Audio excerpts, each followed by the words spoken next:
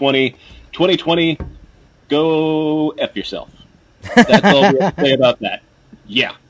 I am, of course, Adam K. the Brewmeister. This is the first time back on a Saturday in 3 weeks. It's been almost a month. Well, just because the world's going to hell in a handbasket. And with me, as always, the man, the myth, the legend himself, Mr. Honest Abe. Good morning. And, of course, Paul, the producer. You sound so excited, Abe. I would think you'd be more excited to actually be back on the air. I would have been more excited if we were in our office, in our studio. Well, it would be nice if we were in the studio. It would be nice. Wouldn't it be nice if we could go back to before the coronavirus started? Now see. What? Come on, we should do a Beach Boys. We can create. Paul will create a Beach Boys cover band about coronavirus. It'll be great. So today we have a very special guest coming on, but before we do, any update? Oh, go ahead. Guest? I was saying, is he a very special guest? Well, have we had him on before? He's our meet maker for this week. Is going to be Mr. Rocky Patel of Rocky Patel Cigars. It's great to have him back. He's checking in with us from Naples, where they are still hard at work. And as you've seen over social media, they've been doing a lot of posts throughout the week just to, not get claustrophobic, as I think a lot of people are really trying to do, as everybody's in a stay-at-home scenario. It's a lot of fun. Rocky is not going to let this virus take away from him being one of the hardest working guys in the industry. Absolutely. He's going Corona cough. Every time you cough now. Yeah, every time you cough now, you worry that something's going on. People around you stare you down, right? No, we've been pretty much all locked in the house now. So, if we haven't gotten it by now, it's going to be very hard for us to get it. I'm being uber paranoid. Oh, absolutely. We got a ship order, all set there with the gloves, Lysol every package down. Did you say something about baking papers? Yeah. Yeah, I had 3 reams of paper delivered, copy paper, because the kids are doing school from home. So I don't know where that paper is. What you don't realize is this is like an STD. It's not about the paper. It's about everywhere the paper's been and who's been around that piece of paper, right? It's not like you're just letting a reel of paper in your house. That paper was on a warehouse floor with warehouse workers touching people. So eventually got to my door. So yeah, paper is combustible about 400 and some degrees. So I set my oven to 250. I threw the 3 reams in there for about 30 minutes and took them out nice, toasty, and warm and clean. Wait, so did you read that somewhere? No, you never read Fahrenheit 451? I mean, but does it kill the coronavirus? Is what I'm saying. Because there's studies that say that kills the coronavirus. 133 degrees. Wow. Starts to break down at 133 degrees. Or if it just sits for 5 days, the virus dies.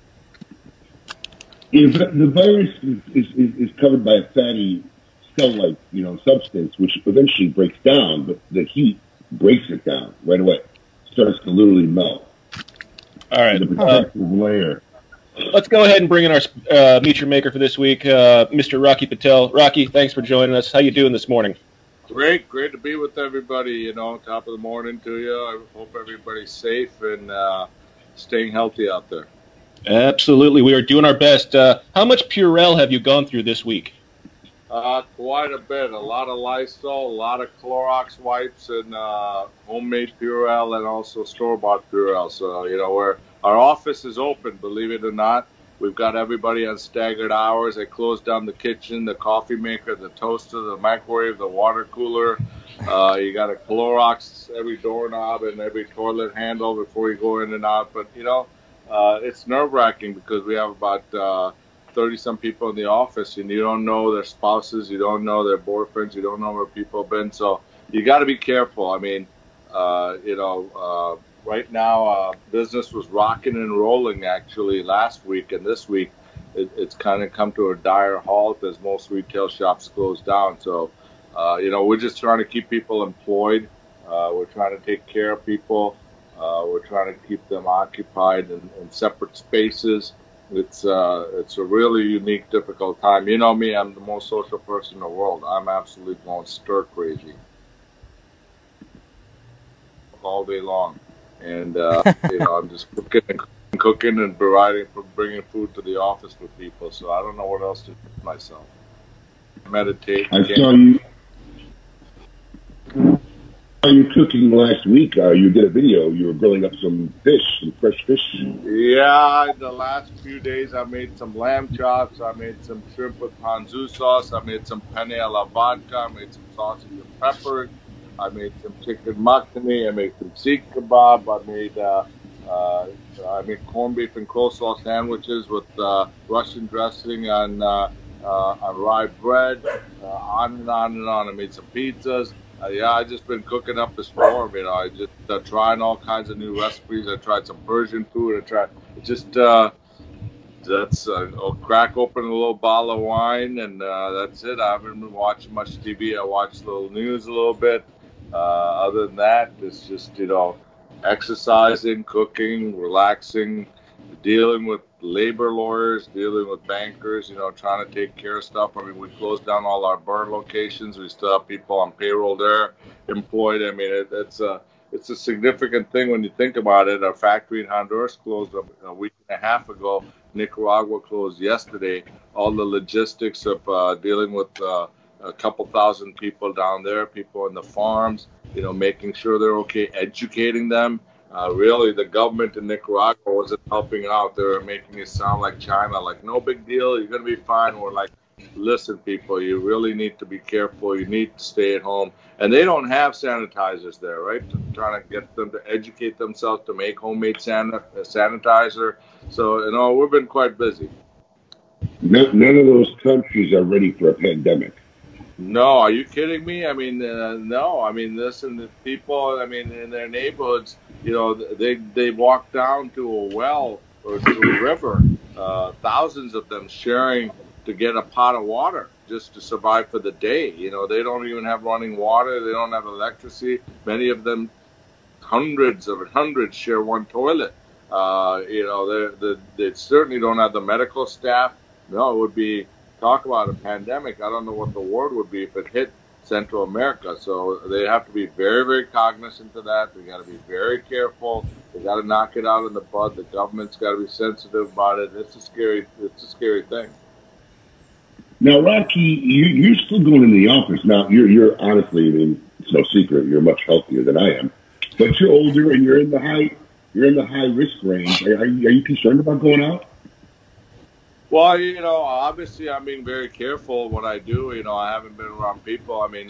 Really I'm around the executive team in the office. It's myself, Nish, Nimish, and Dave. We distance ourselves. There's not a knob or light switch that isn't Clorox that we don't touch. I sanitize my car, my door handle. I can be as careful as I possibly can, right? I'm not taking any risks. I'm not going out there. Every once in a while, I go to the grocery store, and that too, before I touch a cart or anything, everything's Clorox. You just got to be careful. You don't know who has it. We know people who've gotten it, and you got to be careful. As much as I want to hang around people and go golfing and do this and do that, I can't. It is a time and uncertainty we face. Rocky, when you say making homemade sanitizer, how are you doing that?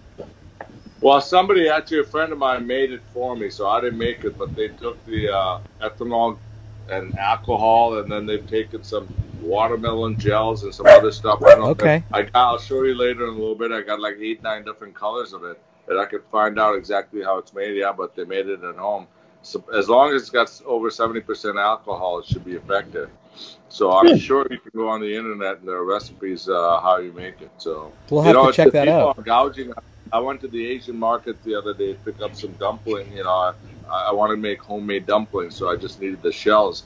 And I was very careful again there. And I saw 4 or 5 bottles of hand sanitizer, and they were charging $36 for a little bottle, just gouging. I wanted to report them to somebody because that's ridiculous. So, yeah, it's hard to get right now. Oh, yeah. You can definitely report that to the state of Florida, and they will definitely write those people up and send them a hefty fine, most definitely.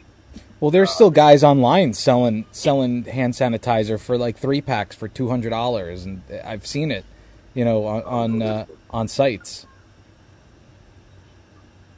So how are you guys doing out that way? I know it's a little worse out on the on the East Coast than it is on the West Coast.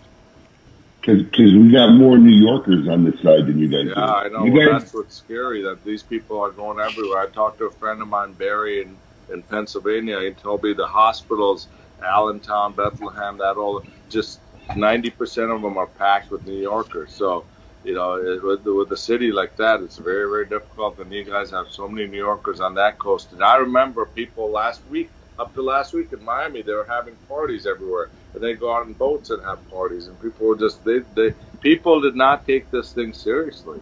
No, not to mention all the kids on spring break in Daytona and everywhere else in Fort Lauderdale last week that were going out and like packing the beaches to the gills. Oh, yeah. I mean, listen, I know people that are 29 years old. I know a DJ that was very, very young in this area who passed in perfect condition. So there's a lot of genetic that really applies to this, right? It's whether you're pre-diabetic. I mean, your health does matter, but this thing attacks anything and everybody, from old people to young people. I've seen people in 3 days gone. I've heard of people that, so just be careful, smoke your cigars, stay at home, enjoy your favorite beverage, chill out. This is the time to actually take up something you've ever wanted to do. I don't care whether it's have a little garden and plant some chilies and tomatoes, whether you want to cook, whether you want to exercise, whatever your mission is, whatever hobby you want to take up, here's the time to take it up. It's got to be tough for you guys. Go ahead, Adam. Oh, I was going to say, have you created a coronavirus cocktail yet to get through through the scenario? I'm so crazy. You all know how much time I spend on the road, right? And it's exhausting. Late nights, late hours, flights, airplanes, unpacking, packing, ironing, TSA. And I'd be exhausted after a 4 or 5 day trip. The first thing I do is I come home, I get in the shower, and I'm out of my house. I'm going to a friend's house to cook. I'm going somewhere. I'm not one of those guys that can sit back and read a book. I'm not one of those guys who can turn on and just, watch, binge watch TV shows and just watch stuff. I got to be around people. I got to be doing things. I got to be cooking. I got to be active. I got to do sports. I've never been a sit-around guy, so you can just imagine I'm pacing. They're literally pacing back and forth, back and forth. That's why it's so great. I'm so happy to be on the show because I can actually do something, be with people. It's great to be with you guys. Getting that social interaction going, yeah. Yeah. That's what I was going to say. It's got to be tough for you guys. Go ahead, Abe. No, I was going to say, let me ask you a couple questions about it. First off, are you alone at the house? Am I what? Are you alone? Are you by yourself? Yeah, I'm by myself. Now, you don't typically spend a lot of time by yourself at home, right? I have never. Right. I remember on your 50th birthday, how old are you now? 56, 7? 59. Oh, gosh. Time is flying.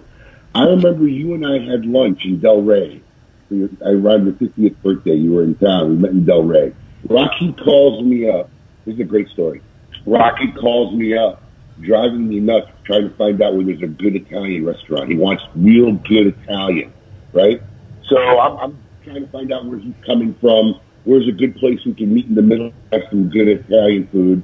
And I find a really good place in Delray. We go down there, and he orders a chicken Caesar salad. Sorry. So I remember I had a conversation, because, Rocky and I have been friends for a long time. Rocky was at my wedding when I got married. And I remember that conversation. We were sitting there, Rocky. You were telling me you felt like you wanted to get married, right? You said, look, I'm 50, I want to get married. Do you remember what my response to you was? Yeah. Do you remember what I said or no? Remind me of the response, no. I said to you, are you crazy?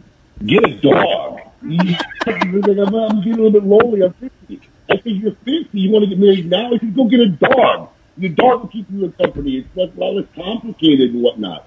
Now that you're getting married, man, is that still a feeling you have, or are you past that? No, I mean, listen, it's important to find somebody special, somebody to spend time with. I guess I'm just so old and picky now. That's very, very difficult. Uh, it's not easy for somebody as a companion or as a girlfriend who can put up with the days we spend on the road, flying around, the events that we do, Yeah. and be open-minded to coming home and then having cocktails, enjoying cigars, friends, enjoying groups of friends, and I mean, I'm knock wood. Hopefully, one day it will happen. Who knows, God willing. But yeah, grass is always greener on the other side of the fence. It reminds me of these videos. Have you guys seen these videos that are out there? Plan A and Plan B, and the guy goes, "No, B, B, B, B, B. I'll take B." Speed. You've Speed. seen those videos out there? They offer you the Speed. choice. Like somebody gets on and they say, because of the virus, if we gave you two plans, if you could be with your loving wife and stay with your wife the whole time, would you take that or Plan B? And before the guy says Plan B, the guy goes B, B, B, B, B. So, Oh no, that went viral. That went viral. Hey Paul, how's it going? My audio, but it's not working. I'm sorry. You got to mute everything. Just hit mute on the screen and it'll mute everything. No, it mutes you too. Oh, yeah, exactly. So Abe, how long? You guys have been doing this show now? How many years? It's got to be going on 9 now. Yeah, because it was 2011. Yeah, it's got to be going on 9 years. June 25th, 2011 was the first broadcast with Jim Colucci. Yeah, who would have ever thought, right? No. So I'm getting ready to spark up. I'm getting ready to spark up the new TAA cigar. This is a TA exclusive. As you know, Abe, we were supposed to be in Cabo San Lucas last week. For those of you that don't know, the TA is a collection of special retailers, about 60 retailers, 65 retailers from around the country. They get together, they share ideas, they talk about politics. They have some unique buying power. They come up with special products. And they work very, very closely with the manufacturer. So this was a cigar we were going to launch there. It's a Habano wrapper, 50% Nicaraguan filler from our farms in Esteli and Condega, and I don't tell what the other 50% is. And this is probably the closest cigar that I've ever had that smokes like the old Cubans from 25 years ago. Medium body, but rich flavor. Lots of sweetness on the palate. So I think you got some in. Didn't Nimish get you some, Abe? It could be, man. The last couple of weeks before we went out, man, we're all over the place. So trying to figure out I don't know. what to do. We're going to get you some. I know we're going to get you some. You obviously are one of the special retailers that are part of this elite group, and they're being airshipped up now before the factory closed. We got one air shipment out. So talk to my cousin, and we'll get you some for your stores because these are special. We only made 1,000 boxes of one size, Toro, and once they're done and gone, they're gone.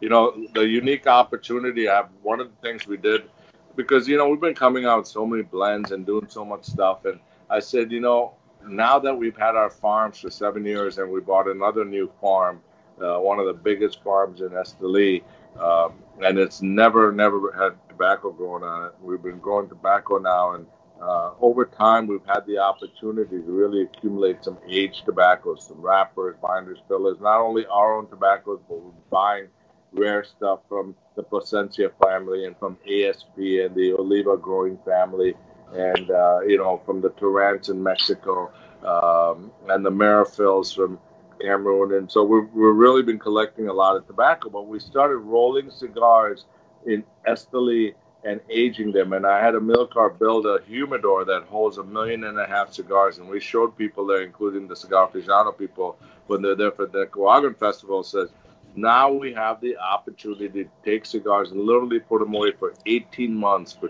2 years. And that's what we did with the Age Limited and Rare.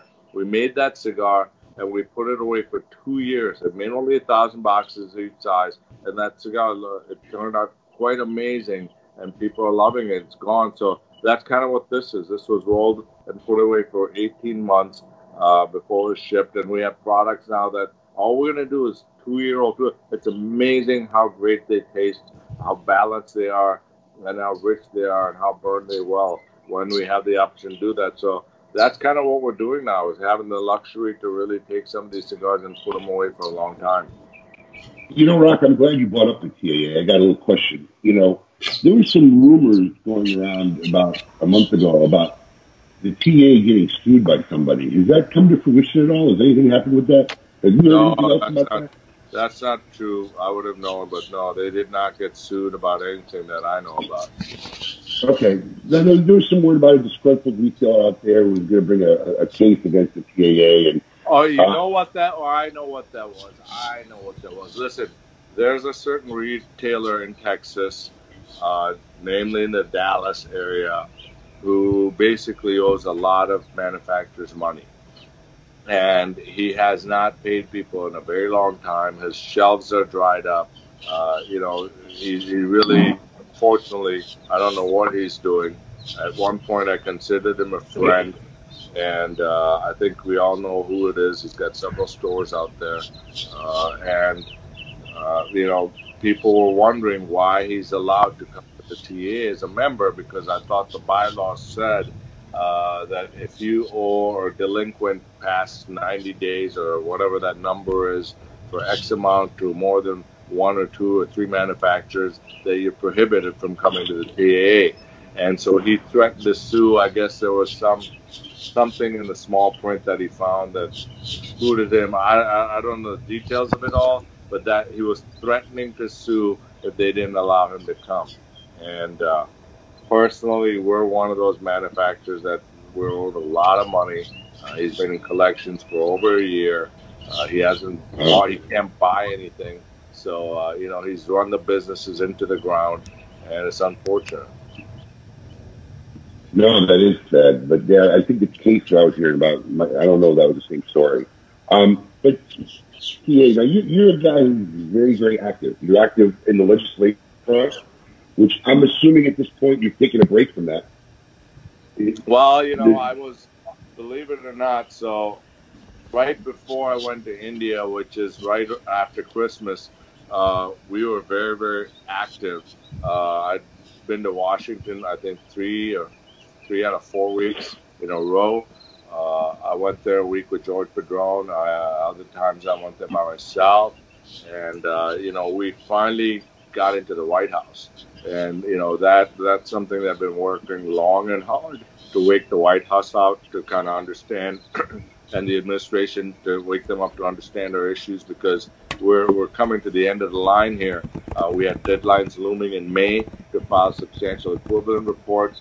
You know, we had a couple cases pending in the federal courts in the D.C. Circuit.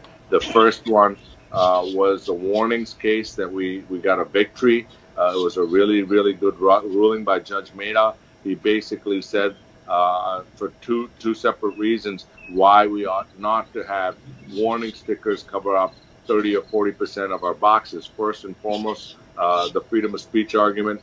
He basically said that, you know, we have the right to do commerce and talk about the history and heritage of the families like the Fuentes and the Padrones. We have the opportunity to talk about the different unique tobaccos like the wine labels, the vintages, the limited reserves, the limited things, and the boxes speak to people so that they can make choices between all the different types of cigars and manufacturers, much like you do with wine labels, right? You couldn't buy a wine if you had all this information covered and you wouldn't know the difference between the grape varietals and the vintages. That was number one. But the most significant thing is that he pointed out that the FDA has failed to show any relevant science or evidence that shows that premium cigars are dangerous, have a health impact.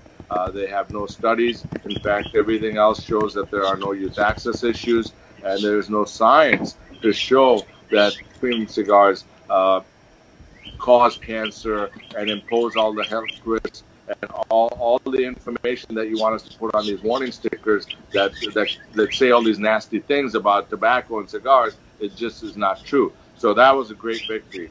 The second lawsuit, we have oral arguments going on April 23rd, and that's to throw out the whole substantial equivalence. For those of you listeners out there, don't understand what substantial equivalence is, basically it's an old kind of theory that the FDA threw on the premium cigar category. It was relevant to cigarettes, and what they said is, listen, we understand that cigarettes and cigarette tobacco has been manipulated for a long time, and they were adding nicotine and tar and chemicals to cigarettes, and so what we did is we came up with a standard how cigarettes should be made. And that standard has to be complied to, and we're going to test cigarettes every so often to make sure they stay within that standard. So they came up with these tests and these machines, and they said from now moving forward, every cigarette has to be made this way. Well, what they did is they took the same standards that are meant for cigarettes and imposed them on premium cigar companies. And they said that no new cigars can come out in the marketplace after 2007, February 2007. And if you do, then we want to make sure these premium cigars are exactly the same as cigars that were made prior to 2007. Now, I don't know why they came up with this arbitrary date, but there was a date for cigarettes, and then they wanted to make sure every single cigar is the same. Well, guess what?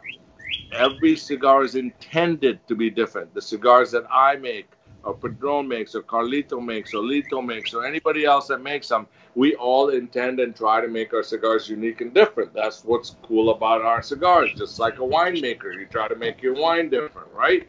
And not only that, from roller to roller, it's impossible because it's a handmade product and it's an artisan product. Roller to roller, every bunch or every roller, the cigar is completely unique and different. It's impossible to make it exactly the same.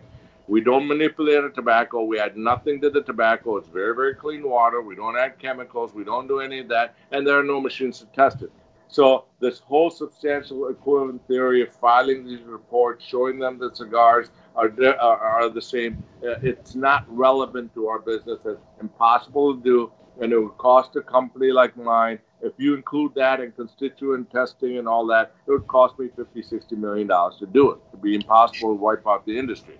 So that's what we kind of tried to explain to Congress, and that's what we're explaining in the courts, and that's what we're trying to tell the White House, right? So these rules are so overreaching, they're so burdensome, they're so egregious that they make no sense. And this was going to decimate the industry. So obviously Congress is hemming and hawing. It's impossible to get anything done with all the politics there between the health groups and big tobacco and everything else. So finally the White House actually got wind of all this, and we've been knocking on their door, on their administration, and they set up a task force to deal with our issue. They were great listeners. They were very engaged. And they actually reached out and said, we're going to help you and we want to do something with you. Give us some cover. We got all the evidence to them, all the research that we had, all the data from the New England Journal of Medicine showing that the average cigar smoker starts smoking a cigar at like 26.7 years old. The average cigarette smoker starts smoking at 13 years old. The average cigar smoker smokes 2 or less a day. And if you do, there's zero health impact. Anyway, there's tons of data and cover that they needed. So we're working with them very closely, very engaged with them. They were pushing back on the FDA and HHS, and then all of a sudden the virus hit. So that's where we are right now. Mike, I just want to know if you just break from it. Well, we got a whole dissertation there. Technically, we're taking a break, but we're still very engaged in sending them information. We're very engaged in sending letters. We just sent 4 letters yesterday. Mike Meadows now, who's the new chief of staff for President Trump. We met with him in his office about 4 weeks ago, and he promised to help us. He was a North Carolina congressman. He's very concerned about people in his state. So we have letters going from the PCA, letters going from myself and George Padron, because George and I met with him. We have letters going from another state senator from North Carolina, and now he's the new chief of staff. Him and his chief of staff are very involved. So, no, we're still very, very active. We're giving them space during the virus, but we're quite active. So listen, you said something during that dialogue which triggered a memory for me. You know, what a lot of people don't really realize in this industry is a lot of us are actually very close friends, right? You, me, John, Marvin, Eric, Jeff. I mean, we socialize on a social level often throughout our careers, and we're close. And you had mentioned Rito Gomez in your list of manufacturers, and you guys kind of had a little blow up on social media about a month ago. And as far as I always knew, you guys had been friends. Did you guys get past that situation, that little situation there you guys had? Well, I don't know. I don't want to get into it, but I get along with every single person out there. I get along with every single person. All those names you mentioned, Eric, Marvin, all those guys are close friends. There's only one person in the industry who seems to have a vendetta and has a problem with me. And he says some nasty things on social media, and I guess I don't understand. He's going nuts. He always has. I can't figure out what his issue is, but it stems from an issue that we came up with a brand called Super Ligero, and it was based on a seed varietal that the Plasencia family had in Costa Rica that they call Super Ligero. You remember the box? It was a very bowling alley looking box, blue and funky and cool. Anyway, so this person thought that it was a takeoff or knockoff on his double Ligero, and he can't get over it. And listen, I'm not going to roll in the mud with all that stuff. I take the high ground. I always take the high ground. I've always been a gentleman. I've always put out the olive branch, and he can't seem to get over it. It was never done intentionally. It was done simply because we thought it was a seed. We never even thought about that brand when we made that brand, and so that's his problem. If he can't get over and he's got his issues with it and he's got his opinions, I'm not going to roll in the mud with that. No, I was just more curious if you guys had actually talked afterwards and kind of got over it or not. I think no, he's never going to get over it. He's very stubborn, and he said some things that I would never use those kind of words about anybody in the industry. But that's how he wants to behave. That's his personal choice. There was some critical words, and I think Aficionado ended up taking the whole post down. Basically, I made a post during the Dominican Festival because there were a lot of people on stage, out of which 70% of those people that were on stage, I just said a post that would be nice if these people would participate in protecting the industry, right? Which is right now what's going through is we've spent $6 million in this litigation to fight and protect the industry, on top of which we spent many millions on lobbyists. Okay, we have lobbyists on the Democratic House side, Republican side, Senate side. I mean, tons of money. On top of it, our time. I spent 60% of my time between Washington, D.C., airplanes, hotels, doing all this stuff, taking away from my business. And there's about 6 to 10 companies, out of which 6 companies are carrying most of the lift, most of the money. Yeah, there are people participating with small checks here and there, but it's a significant amount of people compared to the people that ought to participate in this industry. And it's like, 20% of us are carrying the weight for the other 80%. It's not fair. And we're spending $200. We had a phone call day before yesterday. And we, again, we're kicking it, 60,000 here, 50,000 here, 100,000 here. I mean, it's a lot of money, and everybody else is getting a free ride, not putting in their fair share, and it's just not fair. So I made a post, and then Alan Rubin made a post, and then Christian made a post, and it was a post saying, yeah, there's a lot of people here that are getting a free ride that are not participating and ought to protect and care about the welfare of the industry. And so so the one person that I was talking about got on and say, you're a piece of shit, blah, blah, blah, whatever. He called me these names. And anyway, it was, it's like, but it was not directed to him. It was not directed to Carlito, who's certainly Carlito, Padrones, Ashton. There are a lot of people that are helping out quite a bit financially with their resources and time. So it was directed to those people. And we all know who those people are that are not putting in time, putting in money, not caring, taking advantage, and it's just not fair. But isn't that typically the 20% rule? I mean, across anything, usually 20% of the people are either doing all the work. Yeah, I know, but in our case, it's even less than that. It's a handful of companies. It's not only the time we spend is unbelievable, and we're doing it because it's the right thing to do. And it's the right thing to do to save our industry that we've all worked so hard for, and giving all these new manufacturers the opportunity to come out and introduce their products. I mean, listen, the ones that are doing it would be probably better off just sitting there on their laurels because they're going to be fine. It's to protect the future of these new rising stars, all these new people that are trying to come out. But, and I'm not going to mention names, but all you have to do is ask Lynn Loop or go to CR and find out who those contributors are and who are the companies that are carrying the weight. And there's a lot of companies that are of significant size, including the biggest companies, who would just absolutely sit on their fucking ass. And it's just horseshit, because this is about your livelihood, it's saving the industry, it's about protecting this artisan cottage industry, and these people are just doing nothing about it. You know, I mean, it's not right. Including the tobacco growers. When you say the big companies, are you talking about companies who most likely don't have the same agenda that you do? Well, you know, listen, I'm not going to speak for their agenda. I speak by their actions, right? I'm not going to tell you what their agenda and what their mindset is, but if you look at their actions and how they behave, how they're engaged, how much money they spend, the way they spend, they must have a different agenda, okay? So all I can tell you is these two big companies, three big companies, four big companies, when you look at their agenda, actions speak louder than your words, right? So all I see is the way they behave.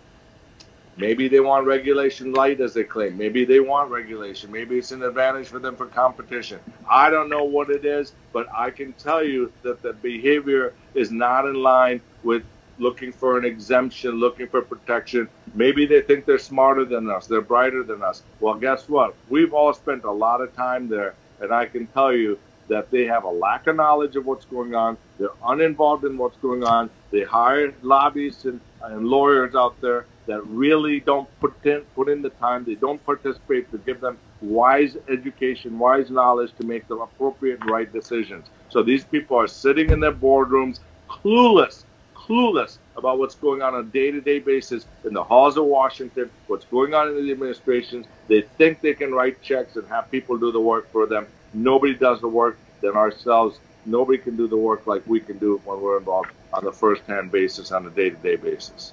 Yeah, but Rocky, you confused me there a little bit, because their agenda hasn't been a secret. Altria came out with a press release saying they're for legislation. Whether it's Altria, whether it's Scandinavian, whether it's Imperial, these people all kind of been lobbying for legislation, have done zero lobbying, and don't believe in a premium cigar exemption. It's kind of always been their public opinion. So I don't know. It's not a secret agenda, but the problem is that, you're thinking that they don't know what's going on. I kind of think they exactly know what's going on, because the parent companies that own these guys have always been 100% for regulation, because they're the people that can curtail the regulation and deal with the regulation while competition can't. Listen, being a lawyer, I have to be very careful how I interact, right? I don't want any lawsuits for libel or slander. So I can give you an opinion of what I see. I don't know what their mindset is. I can't tell you what they're saying, but you can read between the lines. Well, I mean, listen, that's my personal opinion on the matter. It's not that, but that's based on what you've read and press releases and their actions. That's just what it appears like to me. It appears like they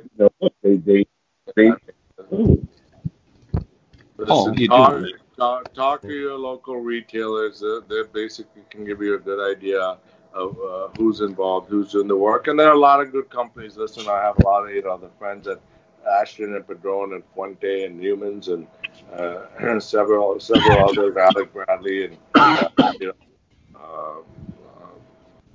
Christian, and there's quite a few people that are quite involved in helping, and there are people that are doing great work out there that are helping out. When there's a lot of people just sitting on the sidelines. I just find it confusing. Like, when you know what I'm going to do, Abe? I'm gonna have Glenn send you a list. This is going to be good for your show, for your next show. I'm going to have him send you a list of the donors for the last 4 and 5 years, of the people that are contributing and the companies that are contributing, and you're going to be shocked when you see that list and see some of the companies who've given zero. I mean, these big companies are supposed to be equal partners in this original lawsuit, and that's why we tagged them along and had them the dead weight on our back, because the dead weight came from machine-made cigars, came from all the products that the FDA has a problem with, including flavors and everything else. And that baggage was a hard and heavy lift to carry these people through this cycle of the legal battle, right? And we said, okay, well, between the PCA, which is the retail community and the retail association, the CRA, which are mostly made up of family-owned companies, and the CAA, which is made up of the large corporations, most of which make a lot of the machine-made cigars, we said we'll split the lawsuit a third. That was supposed to be the original agreement.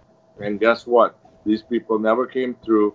99% of the major legal bills by Norton Rose and Mike Edney, our lead attorney, were split between the retail community and the family-owned companies, and nothing came from the other side. And they benefited more from this than anybody else, or equally. And so it's a shame. Well, I mean, look, originally the way I'd always see it was the CRA should have really been what it was intended to be, was a consumer organization. It should have, it's been around enough. It should have found a way where the consumer, there's millions of tobacco and cigar consumers out there, right? It should have found a way to be self-supportive, because the manufacturers already had the PCA, the IPCPR, the CAA. I mean, how many times can you dip in the same well across how many different groups? The CRA's whole envisionment when it started was to be the one segment that would focus on representing the people, right? Because look, us as an industry, I mean, what do we have? A couple thousand relatives, 2,000, 3,000, 4,000 legitimate tobacco shops, cigar shops, a thousand, less than 1,000, maybe not even, maybe 500 manufacturers. It's nothing. You needed the representation of 3 million, 5 million, 10 million people out there, and that's what the CRA, in my vision, didn't achieve.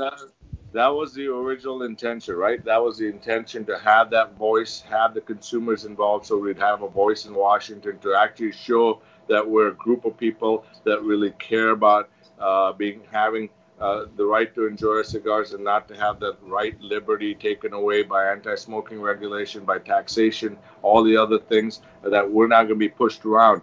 But unfortunately, at the end of the day, when we tried so hard to get people to sign up, and for $25, it was like pulling teeth to get people to sign up. We offered free cigars. We went on this tour. We did everything. We got like 10,000, 15,000 at one point, maybe 20,000, the max. We could never surpass that.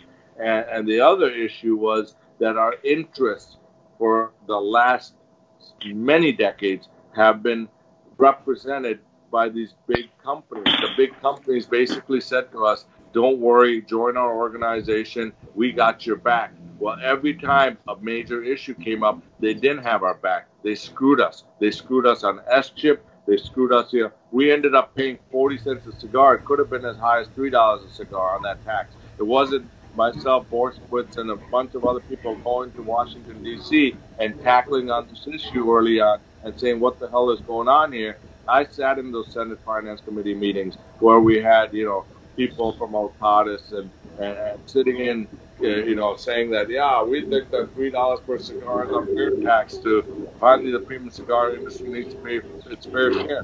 All they were trying to do is protect the machine-made side. So they've historically thrown us under the bus. And so that's why the family-owned companies got together and said, we have a voice now under Cigar Rights of America to stand for our own, to educate Congress, to talk about the relevance of these family-owned companies, that we are small mom-and-pop companies, many of them been around for generations, that we are an artisan product, we are a cottage industry, we're very different than all other tobacco products. We make a 0.01% of tobacco products, and we don't, we're enjoyed by adults occasionally. And so it's a very unique and different product, and this is our story. And we don't have a camp in the machine-made side, and we don't have a camp in the tobacco side, so please treat us differently. And that's what's really happened here. So that's why we have the CRA and we have the retail association. I know, but I don't want to get in a conflict here. But see, here's where I have a problem with it, right? If you start using the CRA as your voice, which I understand, you like this is a great medium for you guys to achieve and get your message to Congress, well then That's why you're funding it. You know, if you just do basic math, right? If you say, look, if the CRA could have just gotten $250,000 between mailing lists of, you know, the CI customers, the Thompson customers, or whatever, every retailer who does e-commerce, if you just say they got 250,000 people, 250,000 people at $25 or $30 a month, whatever it is, that's $6 million, $7 million in revenue a year. I don't think they're raising $6 million, $7 million. You know, I mean, you know, this is, but here's the flaw. See, because once you guys took it over as a platform, then you guys started funding it, and that's what happened. You know, it should have stuck to its guns and went out and focused on building the consumer base and market to the consumer base, just like the NRA did. And that's what, when I originally was involved in the beginning, that was the whole vision. Dave, I wish that's a pipe dream. I wish that was possible. Listen, many of us would do events around the country. There'd be 120 people, and out of 120 people, when we gave a passionate speech about what it is that the CRA is trying to do, the consumer arm to save the industry, to fight local taxation, to fight anti-smoking issues, to be allowed to smoke in your stores, not even getting into all the federal issues that are much bigger with the FDA. You know, after a passionate speech, after you told people sign up for a membership for $25, we will give you 2 free cigars. You're lucky to get 3 or 4 people in that room to sign up. Okay, it's been so difficult. It's been such a challenge. People just don't want to get involved. I think if you gave away a membership for $1, yes, you'll probably get about 75% of people sign up. But at $25, it's not the case. It wasn't even paying for the overhead. So I wish it was true. I'd love to do that. That was the original goal, but that's the marketing. That's the marketing and messaging problem. See, that's the problem. When they had a marketing and messaging, let me sit here and tell you about all the rights we're going to take away from you. And you guys had this whole dissertation about, you know, how important it is. And when that didn't work, when that message wasn't transcending with the people for them to sign up, you kept using the same message. That's not how marketing works. When your message isn't working, you have to reevaluate and find the right message that's going to resonate with the people. Because it's marketable, Rocky. It's $25 for 3 cigars. You do, I do events. We know what's sellable. The price point per year isn't sellable. It's very sellable. It's not a retarded amount. It's like $100 a year. $25 per year. It's a sellable dollar amount. The goods that you get are good goods. And the reason for it is good. I think the messaging has just been off point from the beginning and never resonated well and communicated well with the consumer base. And today, there's a lot better ways to get out there than 120-person event. You know, that the handshaking one at a time. No, I really think it could have been done. It just wasn't pivoted right. Because for me, the way I see it, that's the most powerful way that organization is to react. When it can start representing 2, 3, 500,000 people, and not just a small group of people that are in the industry. It's never going to resonate as well in government, representing a handful of people in the industry. You know, we're not representing a handful. We're basically representing 90% of the manufacturers out there. We're representing about 80 companies that are out there, basically not representing 3 or 4 of the majors. Outside of that, everybody's represented. Now, they might not all pay in or put in the effort, but they're certainly equally represented. But your point is well taken. Listen, we're open to any ideas you have. We can start. We'll let you start on the west coast of Florida and see what you can do to get membership. We'll you'll be our fledgling startup. We'll pretend like you got your own division of CRA over there, and we see what you can, how many members you can rack up with your marketing. You want to bet a signed $10 bill? Pardon me? Would you like to bet a signed $10 bill? How many people would you like me to sign up to the CRA for? Or just from me? Yeah, let's see what you can do. Listen, let's come up. You're a marketing genius. Why don't you come up with a model? Let's try that model in your area. You have a huge fan base. You got this show. You have many retail stores. Why don't we try this model under the 8 model and see how it works? And let's give it a test of 3 months, 6 months, whatever. And if that works, we'll roll it out in the national campaign. It's 5,000 people, from myself and up.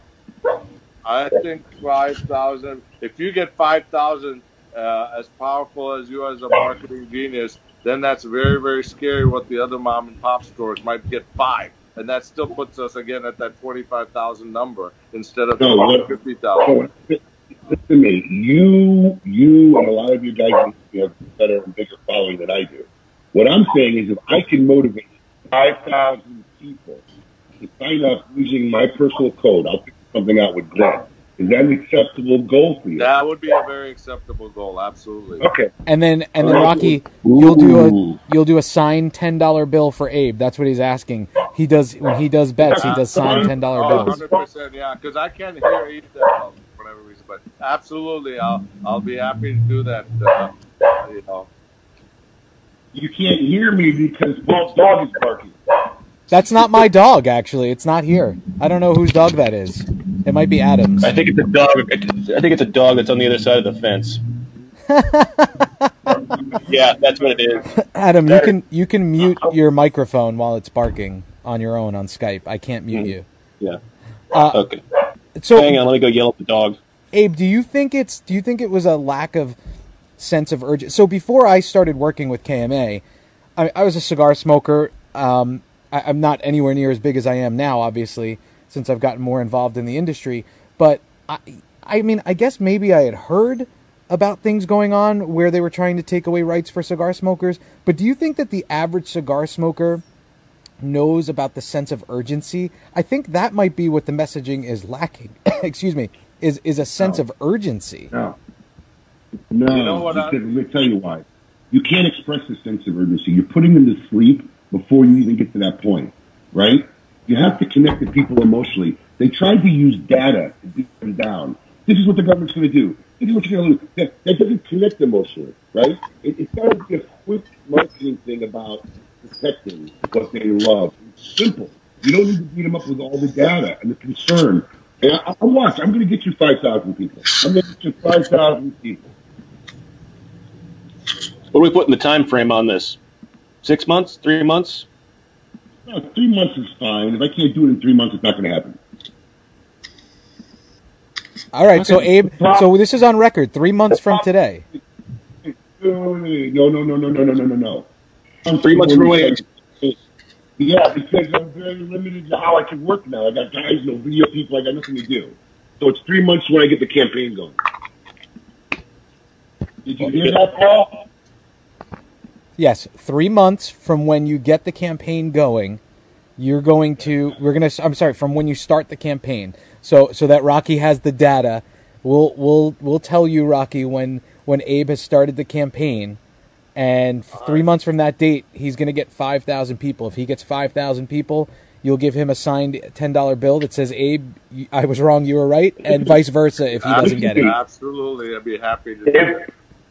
If I get then we're gonna hire Abe as our national director of membership for the CRA. I was just gonna say this sounded like a job offer here, Abe. No. Abe, I tried texting you, but take your headphones off and just use your Mac microphone. It'll be better than what we're hearing now. All right, hang on. Yeah. You're the one who told me. Yeah, that's better. Can you hear me? So I guess I don't have to say you were right. I was right, and the beats were the power were no better. So I can take that back now. You weren't right. You sound much better now. Hey, Kurt, how about my Kurt Kendall here, throwing in 2,500 cigars for me? Help me make that happen. 5,000 in my sleeve. Okay, you got all the connections. You're the master. I wish we had more people like you. That's the problem. Again, the 80-20 rule is like the 90-10 rule. We just need another 10 Abes. If we had another 10 Abes, Adam would probably not be able to survive. Probably not. Hey, listen, if we had 10 Abes, I'd sacrifice one of them and just let him go to jail and put Adam out of his misery. Oh, man. That was the other thing I was going to say. Somebody would find me in front of a bus if we had 10 Abes. We could sacrifice one then. Yeah. So, Rocky, one other thing we wanted to talk. Oh, go ahead, Abe. Go ahead. No, you got it. You got it, Paul. Go ahead. One other thing we wanted to talk to you about was the PCA and the consumer event and what's going on now, obviously with COVID. That we're going to have to postpone the date of the trade show as well. But you guys were pretty heavily involved with the idea of Consumer Day, right? Yeah, listen, we were trying to figure out this show needs some excitement, right? People need to understand that it's important to attend the PCA show if you're an important person in the industry, or if you even are a retailer in the industry. It's significant to attend the show for several reasons. First and foremost, this entire industry is based on relationships, and it's the opportunity where you get to meet your fellow manufacturers, you get to meet your fellow retailers. You can talk about ideas and exchange ideas about how to make your retail store better. See what people are doing, like Abe and Jeff and a lot of David Garofalo, and a lot of good retailers who have some great ideas on how to promote events. A lot of retailers have great ideas on sales and marketing, POS systems. So it gives you an opportunity to learn. Then you also learn what's going on the federal and state level. And especially on the state level, there is a lot of legislation moving on a weekly basis that can highly impact the future of your store, whether it's taxation, non-smoking issues, the type of products you can sell. There's a big ban going on right now where they're trying to mask under the flavored cigars that it would affect 80% of the cigars that Abe sells. Basically, if you talk about a cigar and say that has notes of caramel and coffee and espresso, even though it's not flavored, the legislation, the way it's written, it would not allow Abe to sell 80 or 90% of his cigars, because if you describe a cigar a certain way, that's how the law is made. So these are the type of issues you learn about.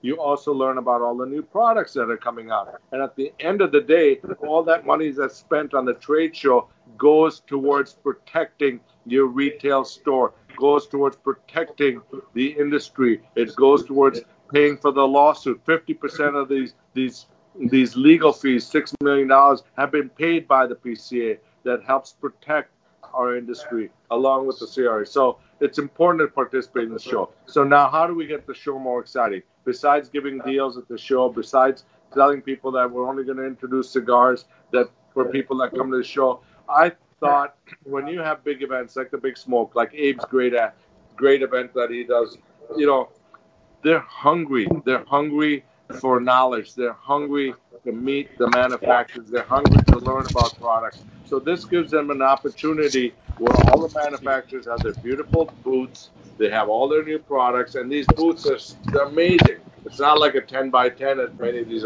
They're just beautiful. They get the opportunity to come into the show. They can come in with their participating retailers. They're not going to get a ton of free cigars. That was not the goal here. They might have get a small goodie bag, not anything crazy, but now they get an opportunity to meet all the different manufacturers, spend time with them, learn about their products, see, showcase all their stuff. I think it just brings, and they're there with the retailers, I think it just brings an edge, a fun atmosphere. It's healthy for the industry to do something cool, to get them involved. And I thought that would have been a good thing for PCA. So I was kind of a big supporter of the Consumer Show. I think it would have been healthy and more exciting, invigorating, and brought some new excitement to the show. You know, I was staunchly thought it was a terrible idea, right? You thought it was a terrible idea? I was a strong proponent on how bad of an idea it was. Yeah, well, I'm sure you were, because I don't know why, but I'm sure you thought it might affect your show or something else. But I think no, not at all. In fact, it had nothing to do with me or my event, because I got an event right here in Miami for the last 2 years that doesn't affect my event. Why am I worried about one that happens in Las Vegas? Well, I'm curious to think why you thought it was a bad idea. Okay, because one is I better understand the logistics of an event like this. Okay, and logistics-wise, and I could go through the list. We've talked about this many times on the show, so I don't want to go over it. But let me just summarize it. Too many moving parts, too many uncontrollable people. Okay, events like these only become successful when they're done very, very, very well, especially the first one. You have a bad one, it's all downhill from there. The format in which they discussed giving out cigars didn't make sense because you'd have guys like Padron, you'd have the same 10 manufacturers giving out thousands of cigars every year while all these other guys didn't give out anything. Okay? Secondly, it's not experience driven. All the trade show floor is good for about 10 minutes. The footprint's too big, right?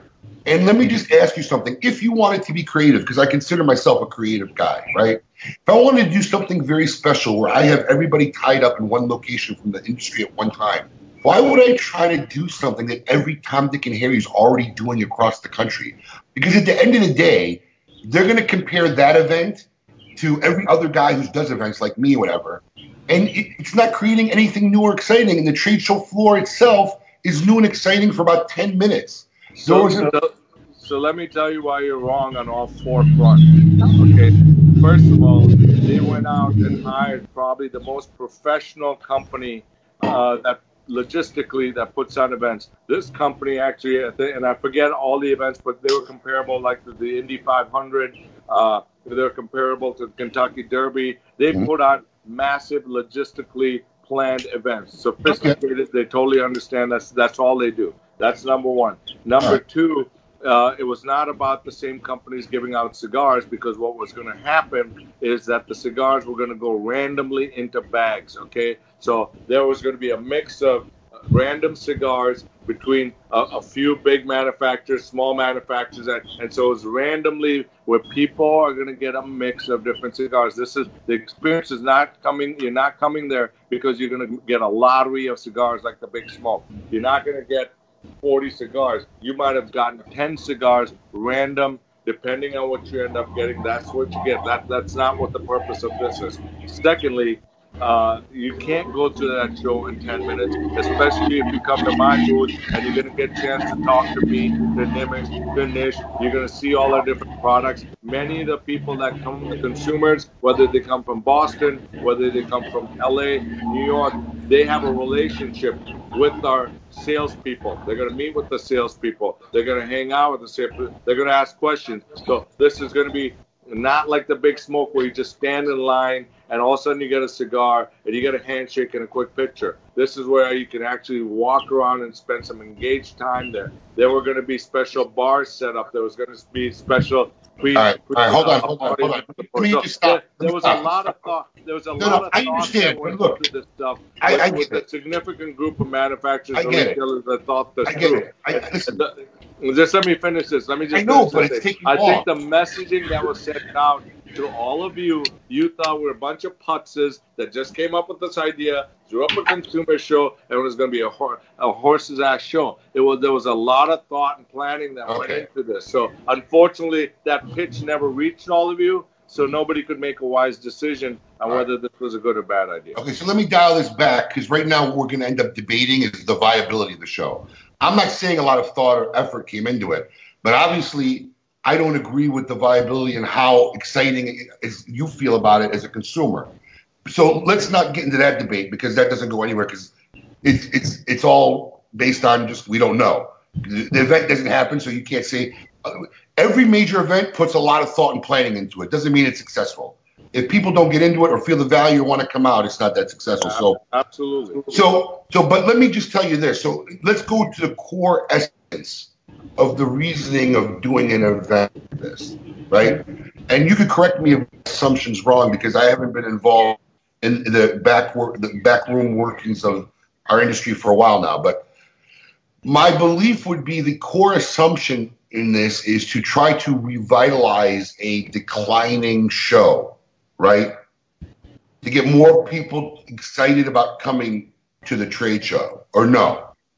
Well, is it strictly about raising money? That was part of the reasoning. I think the declining show is a phenomenon that is going on worldwide as the internet and people are buying on the internet. If you see the Watch show, which was the most famous show in Brazil, That show is basically done and canceled, right? Most of the watch companies no longer go to Basel. So this is something that's happening across all industries. So what I'm saying is there's a number of things that are relevant here. First, I think more people would come to this show if most companies would not sell product unless they came to the show or didn't give them the discounts or didn't introduce the new products. That's the number one thing, right? You and I are totally agreed on that. Yeah. Totally agreed on that. So part of the reason here why we wanted the consumer show, from my perspective, and I'm not going to speak for everybody else, I thought that if we can engage the consumer and show them that we're releasing all these new brands and products and how passionate we are, how cool they are, they would get so excited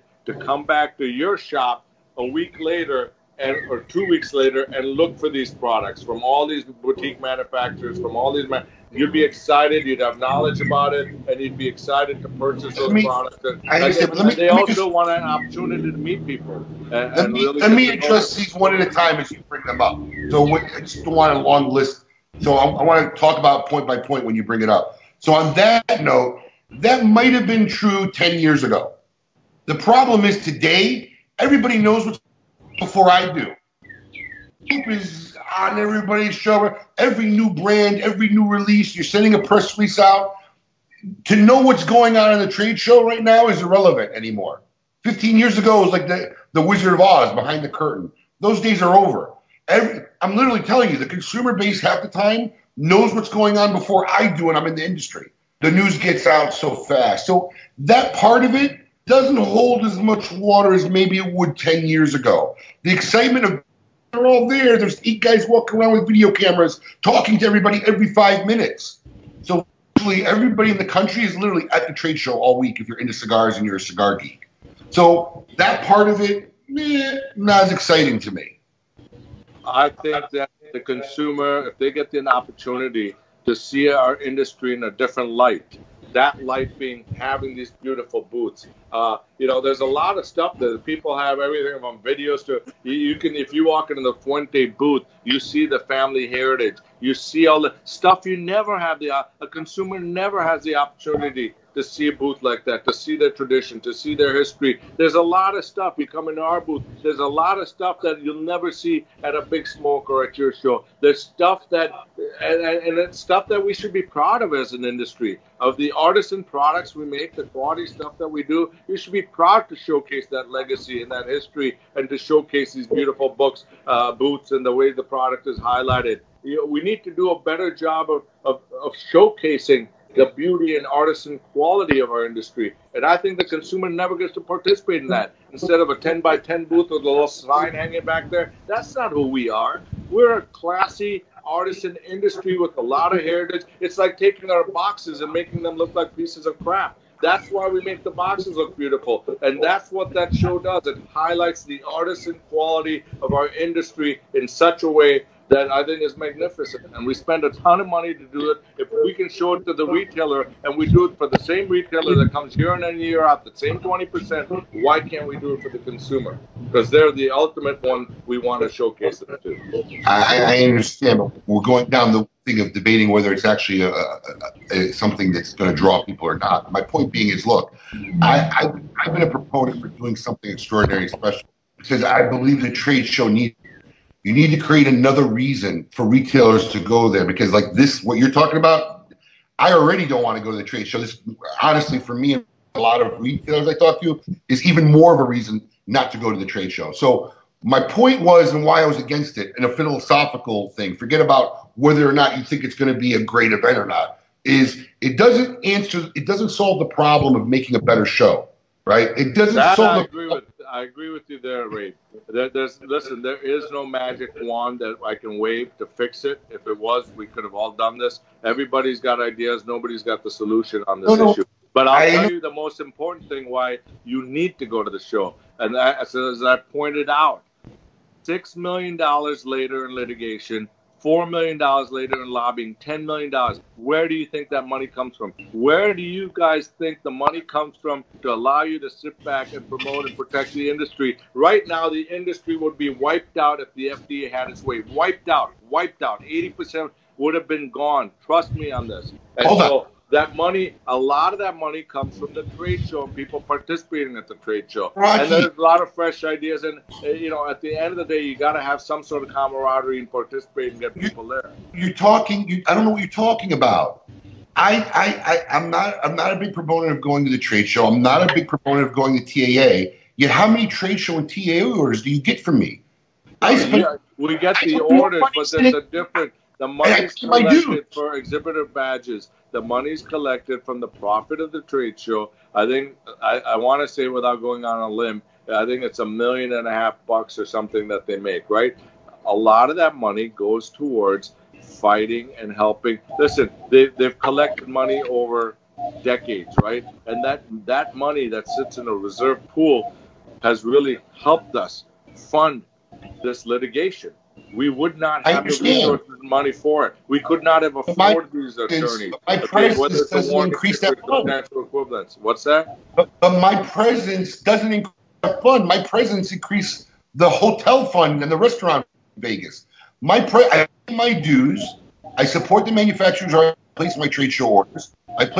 What does my presence there have to do with increasing that fund?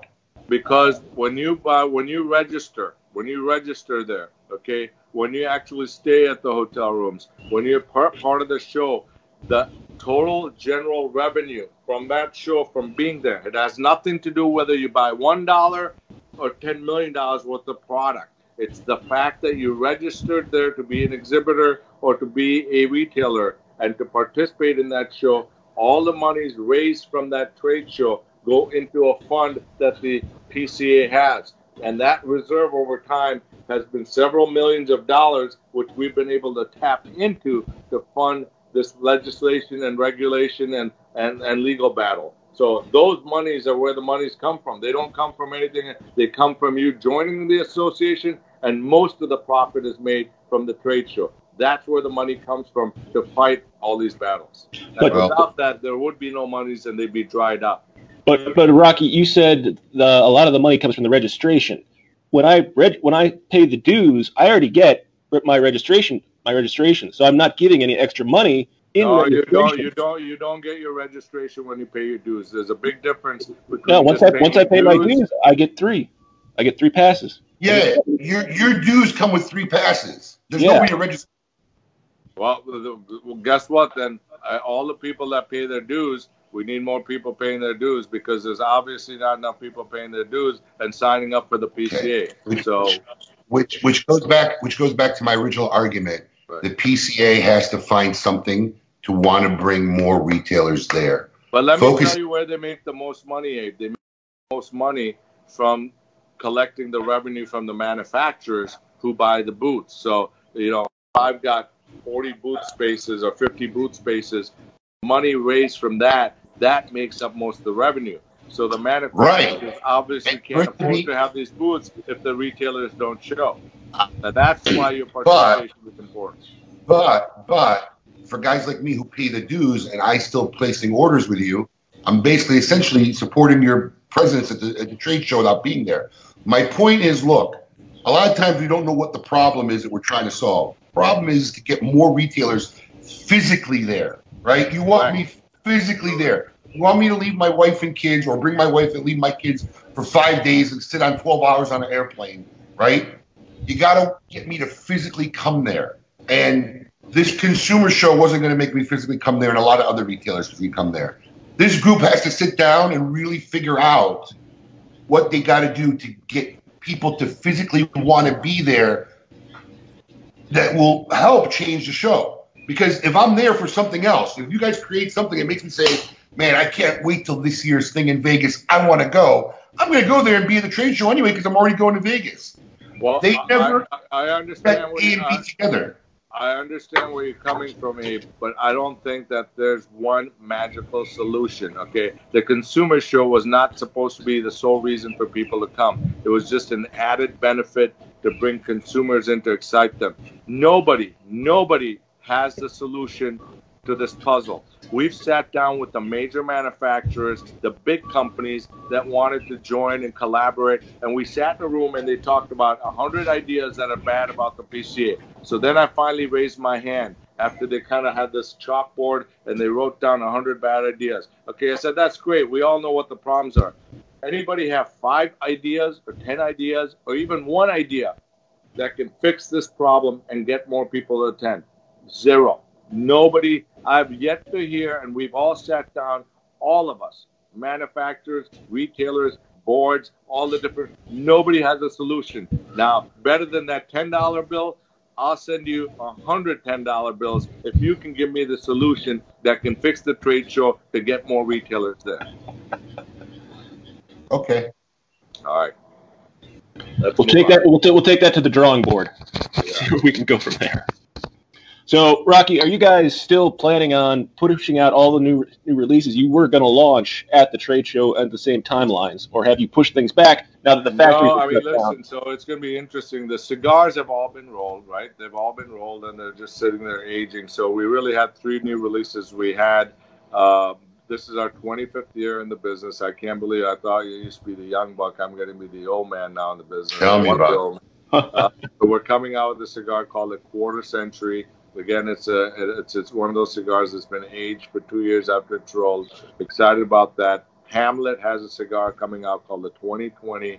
And then finally, by popular demand and a lot of requests, we're reintroducing our winter collection, which we get more emails about and more requests for. So those are the 3 cigars. So the cigars are made.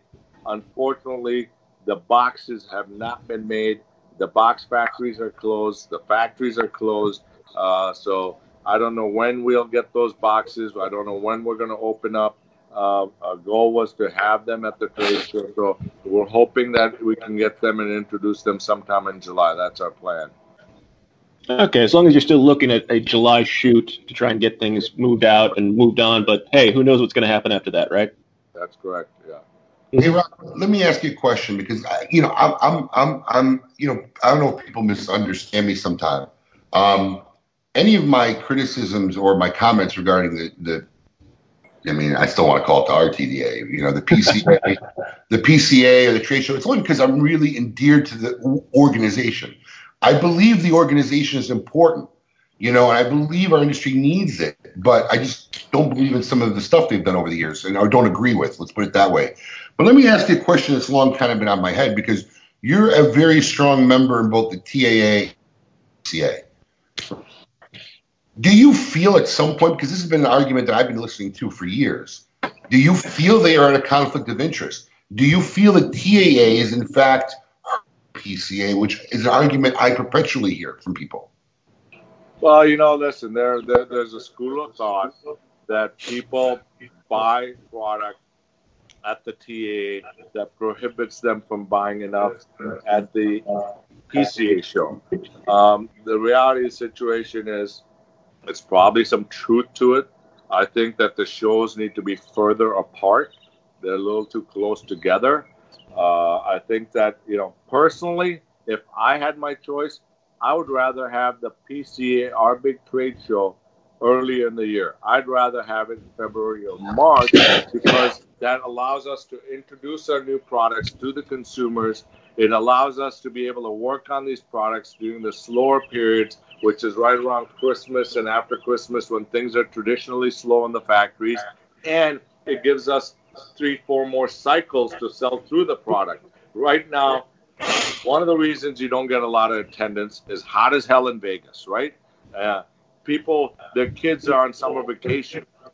People are traveling if they have children or doing stuff with their kids. I think in the winter, people are itching to get out of the wintry snow and go to a good climate. So I think it gives the manufacturers and the retailers a chance to sell through more of the product. Right now, by the time you get most of the product from the companies is usually August, September, October. By then you get one cycle and Christmas, and that's about all you get to sell through. And then you get the dead weight. Now, you're in Florida, so we have season here in the winter, but the rest of the country is under snow and in the cold, and the retail business is dying. So there are several reasons why the show ought to be moved up.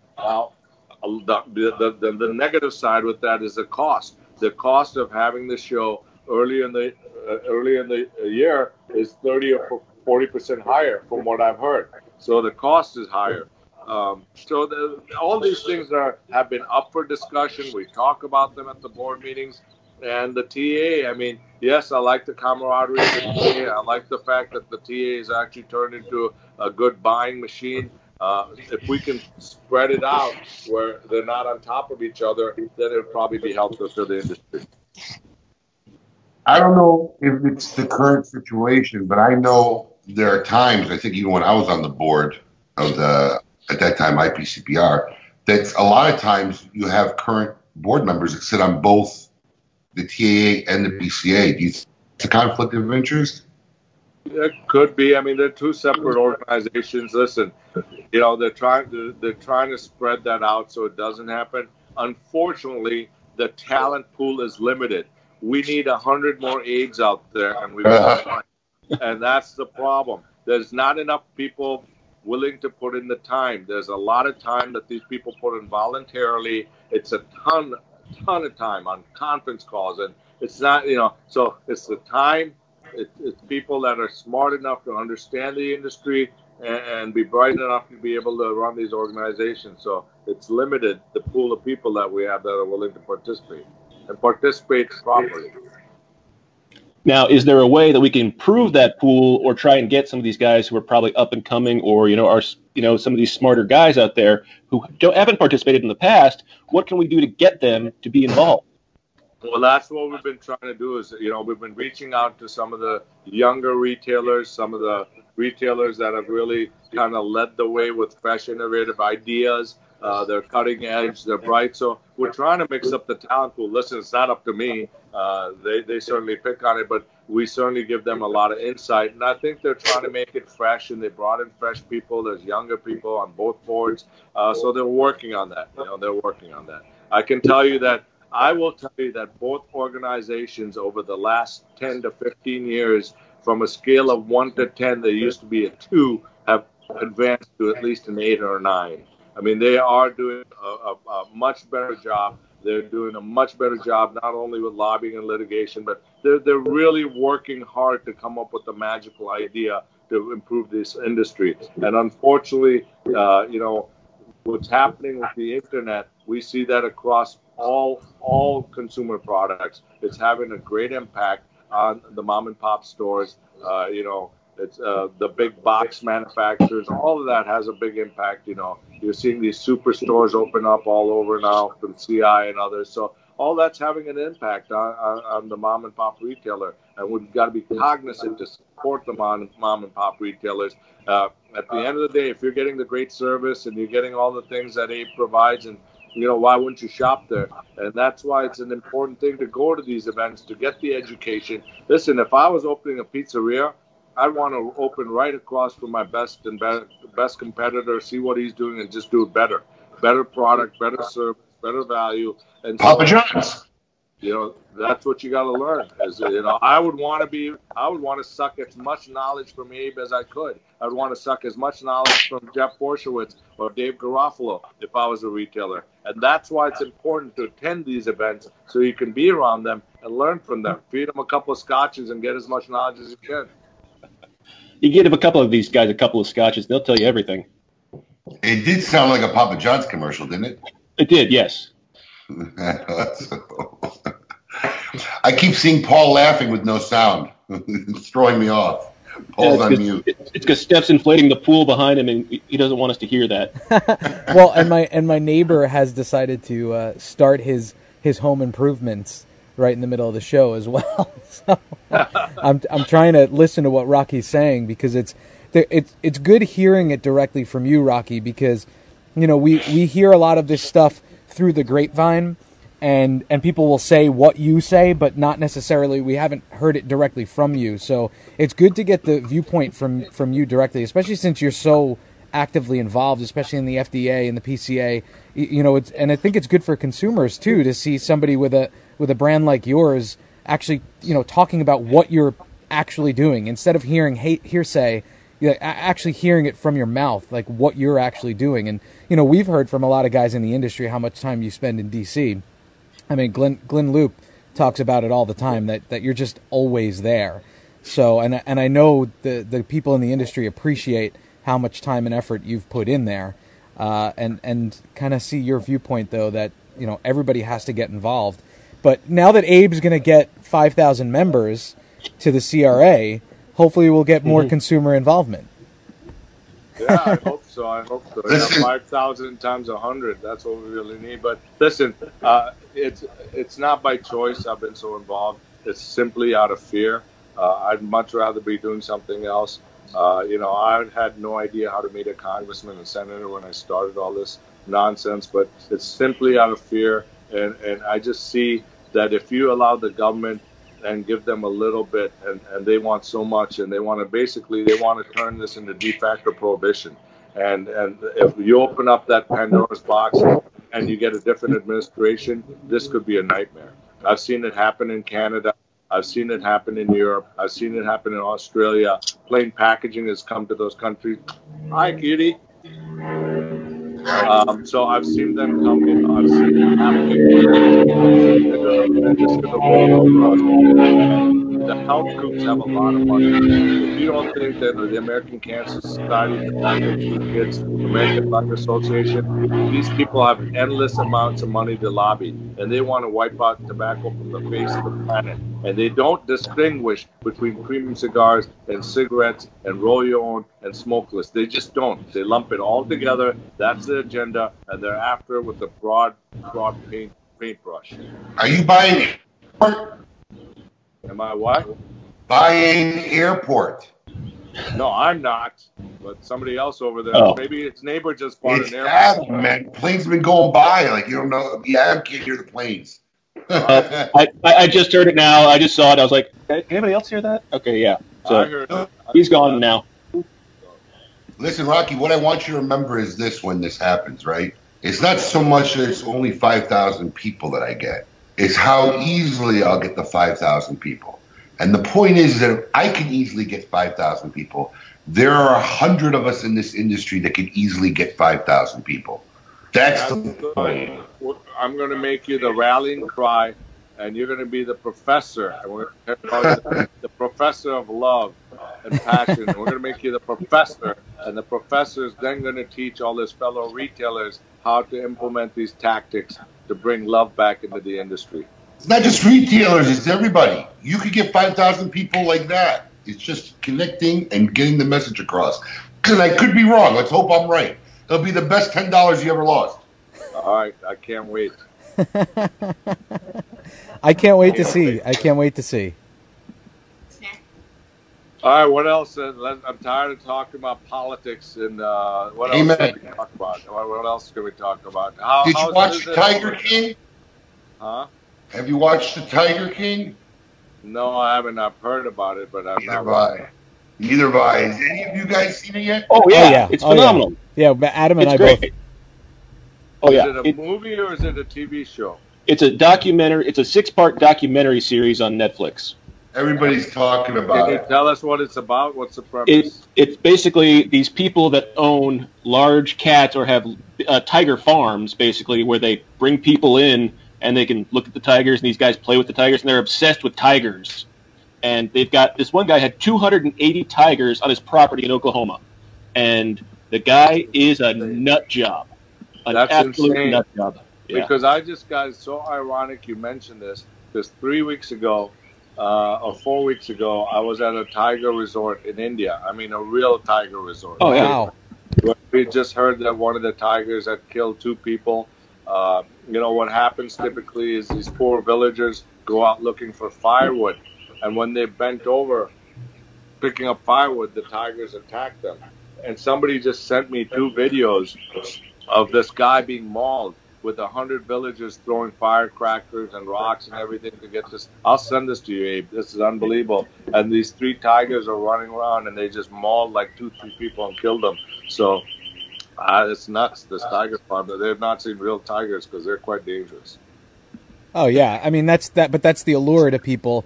You know, in this show, they have people of all different facets of life. So some are super wealthy people that there's kind of nothing else to do, so they want to do the most extreme thing and have a pet tiger.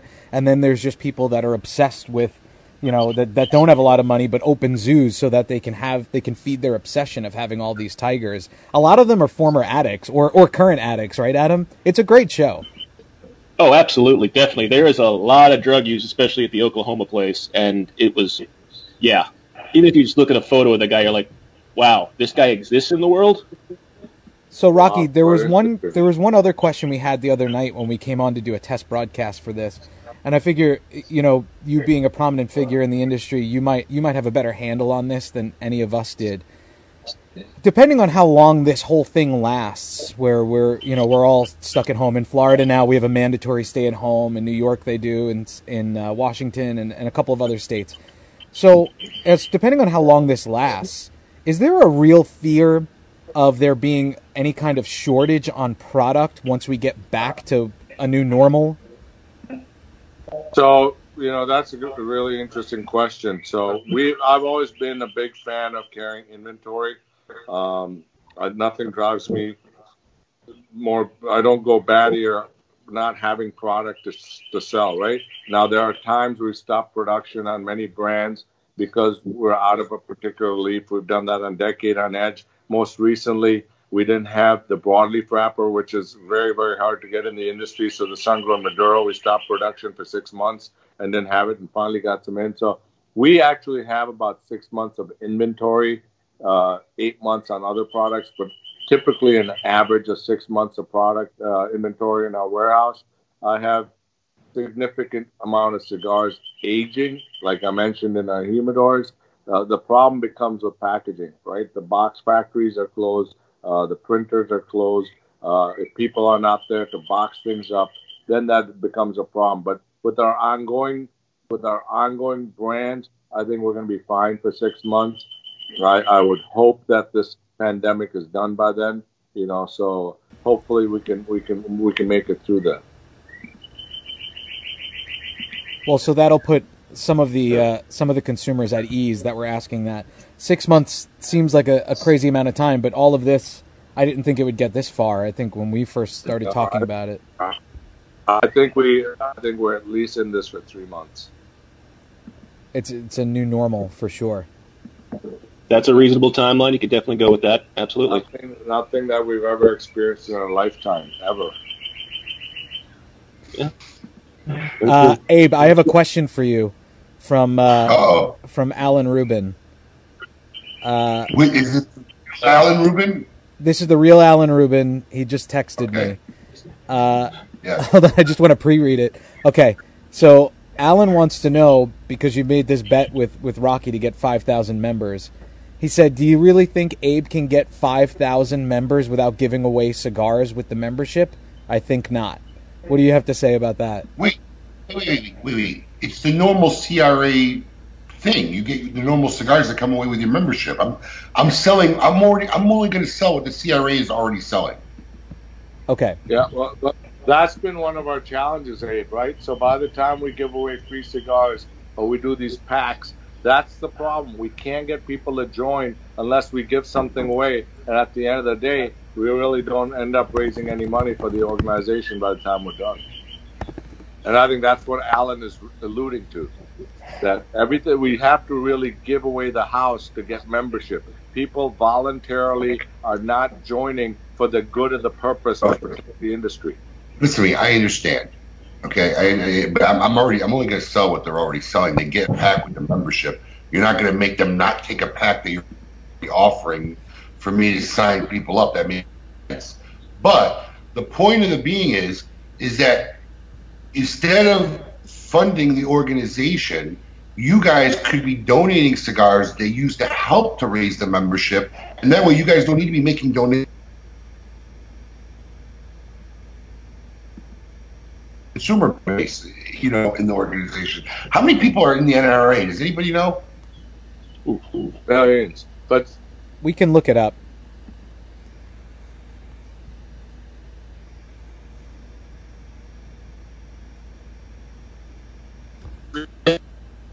Only made 15,000 packs or some ungodly number, and we donated all those cigars. So My point again being, and Alan's point is that unless we just give away money, and again, it's more money out of our pockets besides the money already put into the organizations. It's if we don't give away money, we don't give away cigars, we can't get memberships. Consumers are not joining.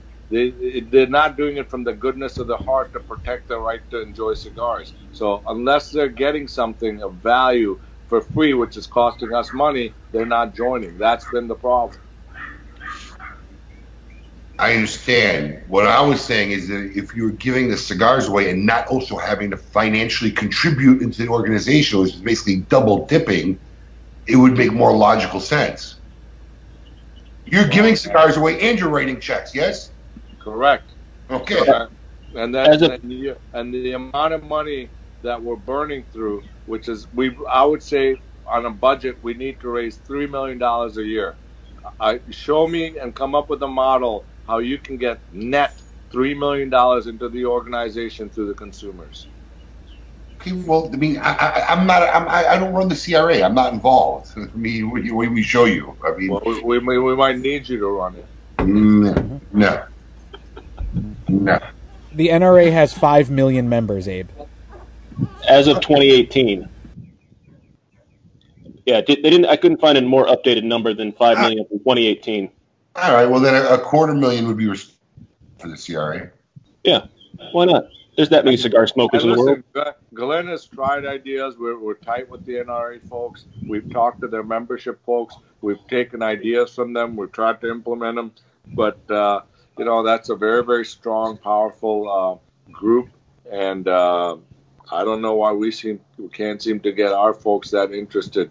How cute. Got a little... Is that your new little baby? Yes, it is. Paul, you're muted. Unmute your phone. Yes, it is. I'm sorry, I was muting it because I needed to hold him for a minute. But yeah, this is the new baby. It's a he. This is Elias. Making his television debut. Very cute. Very cute. Very cute. I didn't mean to interrupt. You've got your hairline already. Yeah. Yeah, he's doing good. We brought him home during this whole thing, which was another experience that we talked about the other night. Going into a hospital right now is the last thing you want to do, and it was surreal. I couldn't leave once I was there, and then if I needed to leave the room, they put me up in garb. I mean, I had rubber gloves, a mask, everything, protective gear to just leave. And in the hospital we were in, they only had 3 COVID cases. But they're expecting many, many more in the coming weeks. They have an outside triage set up, as many hospitals do here in Florida, where they have tents set up. I'm sure it's pretty scary. I have a very dear friend of mine. She's an ER doctor, and the stuff she goes through, and they're so ill-prepared. They don't have enough gowns. They don't have enough masks. They have to reuse and recirculate the mask. Terrible what's going on. Not the best. Not the best at all, and it's only going to get worse from here. But hey, let's all move on to more fun and exciting projects.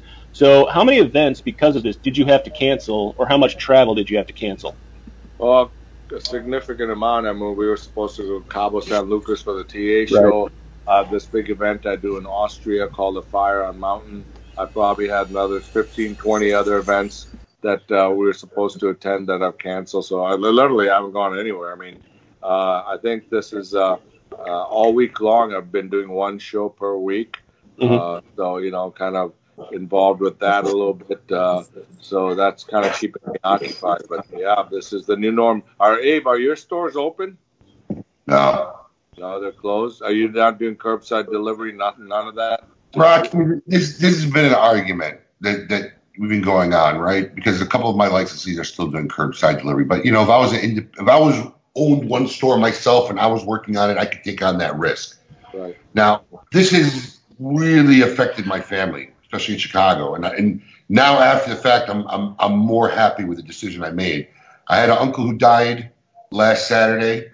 I have an uncle and an aunt who are on a ventilator right now in the ER. And my aunt's son is COVID positive, but he's young and they've sent him home. But now I'm worried about my uncle who's a little bit older and not in great health. I'm telling him, make sure you stay clear of this kid. Put him in a room until he's over it. I mean, it's insanity. So I mean, look, before we closed the shops, and let me tell you something, all our shops were doing great business. I mean, people were buying cigars like for the apocalypse. So we were doing the cigars that were strongly affected were the bars because we had no nightlife, right? But my older stores that have lounges without the bars were almost doing literally normal or better than normal business. But we went to a reduced schedule, and then we didn't let consumers sit in the lounge. You would come to the register, tell the clerk what they wanted. The clerk would then go in with gloves, grab the cigars, ring them up at the register, and the guy would leave. Well, I mean, that's basically curbside service. What's the difference? Right. So if I'm going to expose my staff, especially here in Florida, there were people still flying in from New York a week ago. You know, so if I'm going to expose my staff to a multitude of people a day, what does it make a difference if it's at the register or at the curb? They're still transacting money, which is filthy. They're still transacting credit cards, which is filthy. So at the end of the day, you know, somebody working for me is not worth getting sick. Well, I'll figure it out. I'll figure it out at the other end. Now, I got 2 guys who do our mail order shipping, who are following a strict protocol. They both agreed to go to work and go home. There's no extracurricular stuff. They're staying very safe. They're disinfecting any orders that are coming in immediately before they bring it into the building, wiping it all down, and then, you know, doing shipping, and they're handling our mail order business, and that's how we've been functioning. So people can still order cigars through your website, correct? Yeah, in fact, I think we got a Rocky promo going on right now where you were given an additional 20% off of your boxes, and you threw in extra, I think, over $90 in free goods. I think it's going on all weekend right now on our website. Oh, cool. So we're trying to keep things active. You know, I mean, look, you know, we're working on obviously lower margins when we do these 20 or 30% offs and free goods and whatnot. But, you know, it's keeping a couple of my guys busy. And I mean, listen, I'll be honest with you. The other day, especially after the news of my uncle and my aunt and everything, I talked to the shipping guys and really wanted to close down the shipping, which, you know, is unheard of, you know.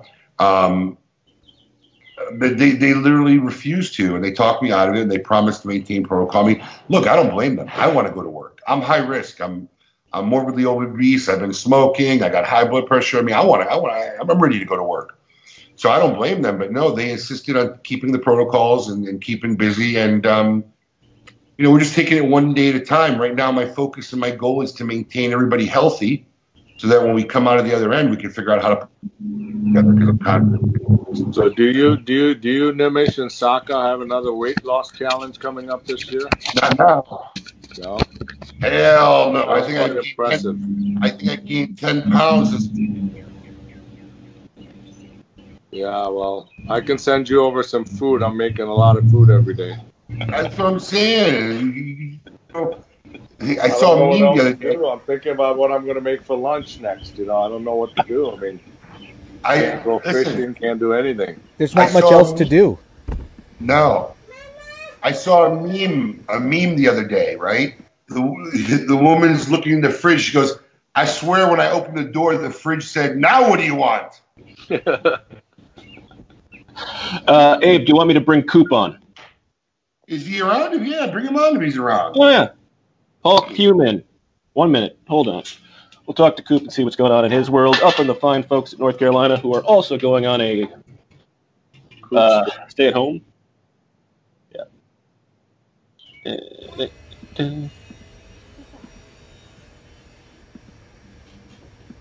He's coming. We're calling him now. And there we go.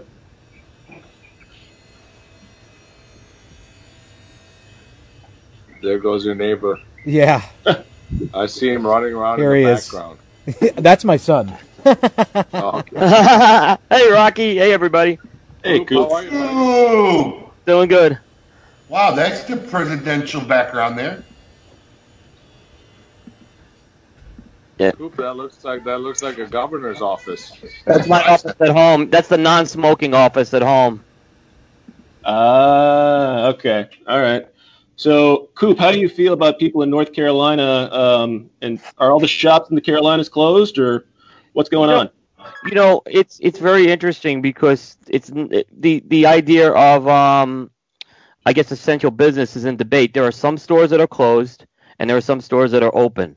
for curbside. I know, for example, Craig Cass's stores are closed. So what I've been trying to do is I've been trying to just basically put orders in with my retailers, and I just have them ship them to me. So I said, just mail them to me. Here's what I want. Just mail them to me. So I can get cigars and obviously help these guys out as well. So what have you seen has been the biggest news piece going on in the last week and a half or so, or 3 weeks basically, since we haven't had you on in a while? Yeah, I mean, I think obviously it's COVID-19 and how it's affecting the industry. It's hard not to.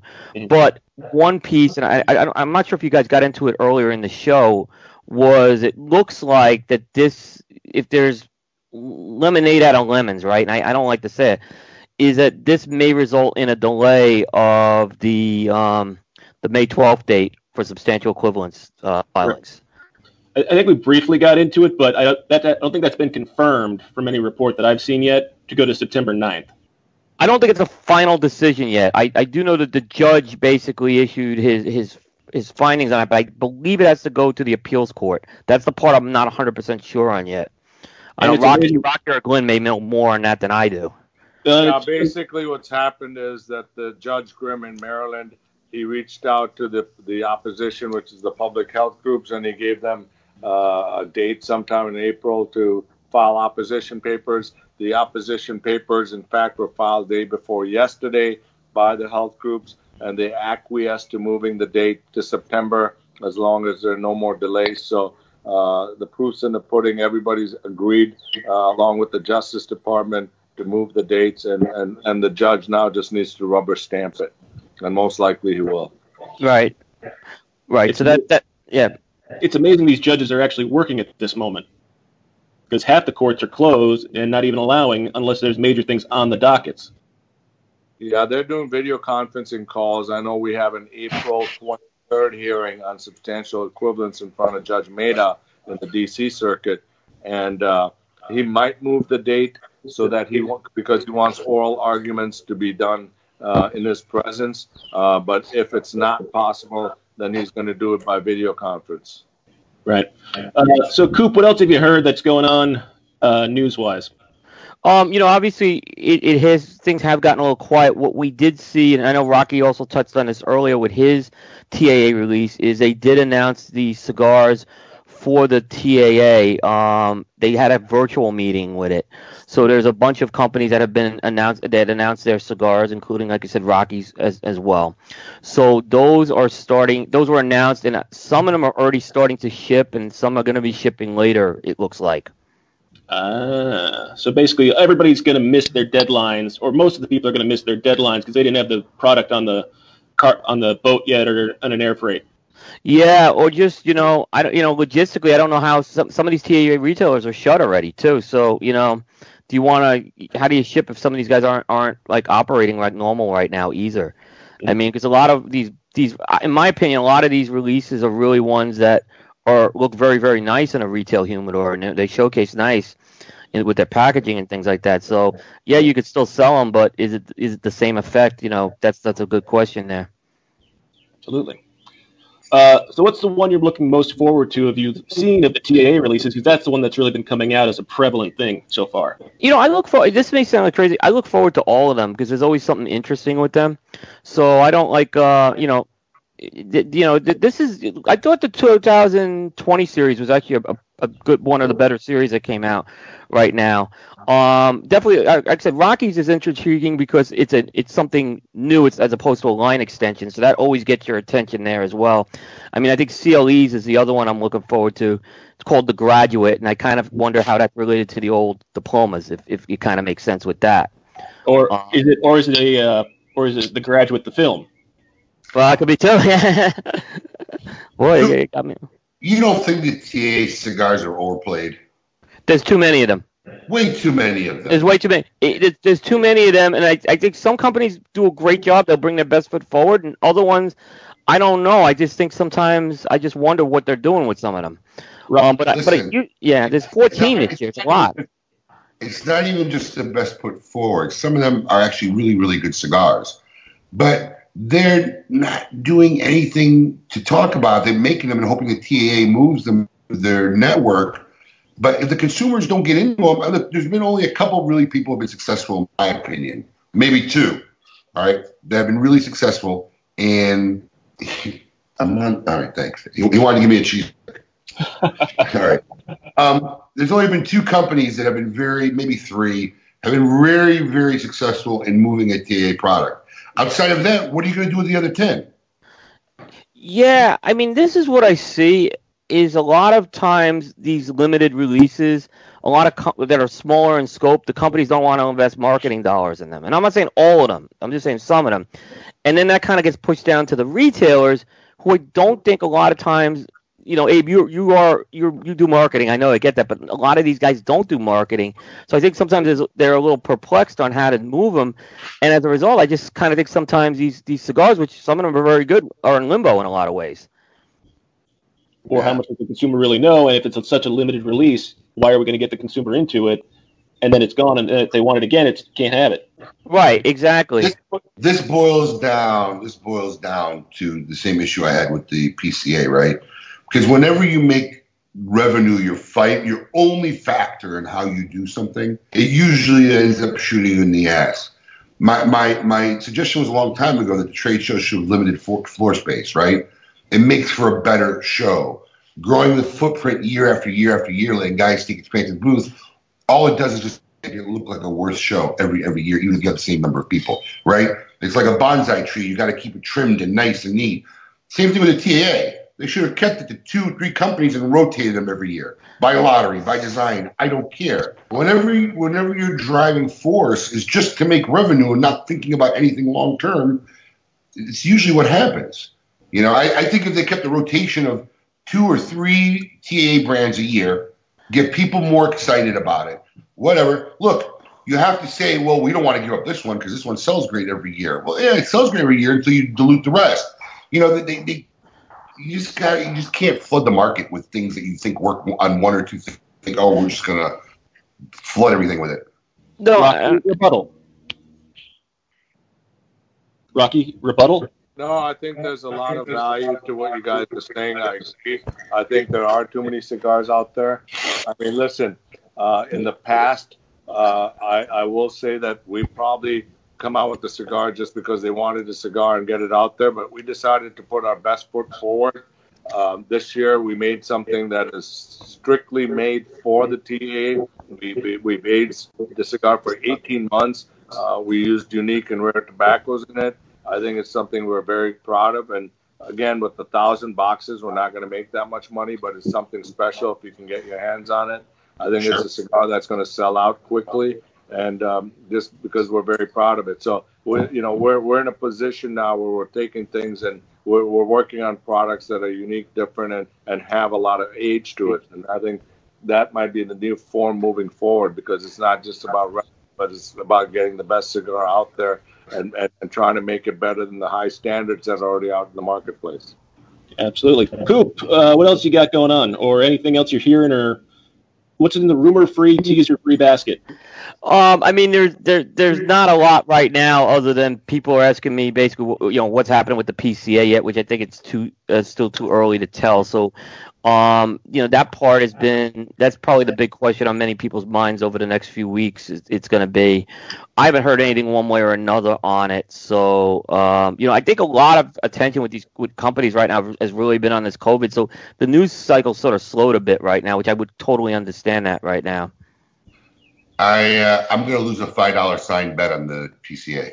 Yeah. Oh, I got to ask you something. Speaking of the bet, so I applaud you for wanting to get 5,000 members, right? And I'll say this: I'll match the $10 sign as well.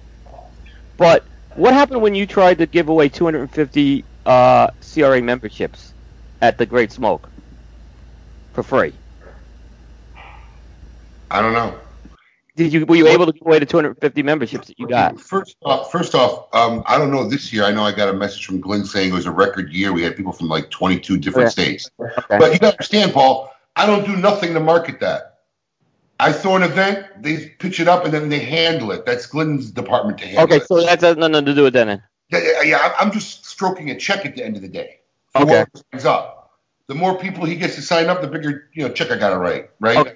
Or I think he gives me a flat rate. And I pay a donation, and as many people sign up, I pay the same rate, right? So I'm just footing the bill for the day, but I'm not handling the marketing at all. But look, man, I'm a marketing guy. I always have been. I believe with the right message, anything can be achieved. It's just a matter of what the right message. I don't think we've quite figured out the formula for the right message on what's going to get people to want to belong to the CRA, right? And I don't know if I'm going to get it right, but what I sure am going to do is experiment and see if I can figure it out, right? But this linear data reading of all this, I zoned out while Rocky was talking to me on my show. I was like, I had to interrupt him. I couldn't listen to it anymore, So I don't think we've figured out the right message, but 5,000, not people. I mean, I know I got a few thousand friends on Facebook who have a few thousand friends, and if you have a few thousand friends. Now, look, just like anything, right? And look, if you want my opinion, I think you should only give away the cigar pack to first-time guys. It should be a repetitive thing every year. That's just my little opinion, right? So that should be a first-time thing. But just like any, see, here's the problem. It's the attrition rate, right, and keeping new people. We got their $25 or $30, and then we didn't do shit. We didn't communicate with them. We didn't do nothing, whatever. It's keep sending the message so they pay that $25 every year. This is not my department, and nor do I know what's been being done. And I'm not criticizing the CRA in any way because this is a very difficult thing to figure out. Yeah. But these are the methods that every other organization like this has to figure out to be successful. That's an excellent point. All right. I think we've basically hit all the numbers. We've made a $10 bet. We have gone through all of the great PCA comment we can. We've dissected all the new products. We've got a lot of great information. Coop, you got anything coming up review-wise this week? Yeah, we have the Hoya de Nicaragua, Connecticut coming up for review. The CAO TAA cigar from last year is getting reviewed, kind of ironically. We're talking about that. And it's the 3-year anniversary of my podcast on Thursday with Pete Johnson. Hey, congratulations. Yep. Very good. All right, Paul, who's coming on next week? We will announce that. We have somebody, and I don't remember who it is. I think Eric. No, I think Eric is confirmed. Eric Espinoza. Okay, so we will have another live video conference with Eric Espinoza next week at 10 a.m. Rocky, thank you for being here, for taking the time out of your day. It's been a pleasure, my friend. My pleasure. Thanks for having me on. Always great to share some time with you guys. Be safe out there. Coop, congratulations on your 3-year anniversary. Abe, all of you guys stay healthy, be safe, and you too. You too, Rock. Sooner than later. Absolutely. Everybody, you too, Rock. Everybody make sure you wash your hands, make sure you sanitize everything, and don't touch your face. Next week with Eric Espinoza, we will be back then, and as always, keep it lit, everybody. Take care, everyone.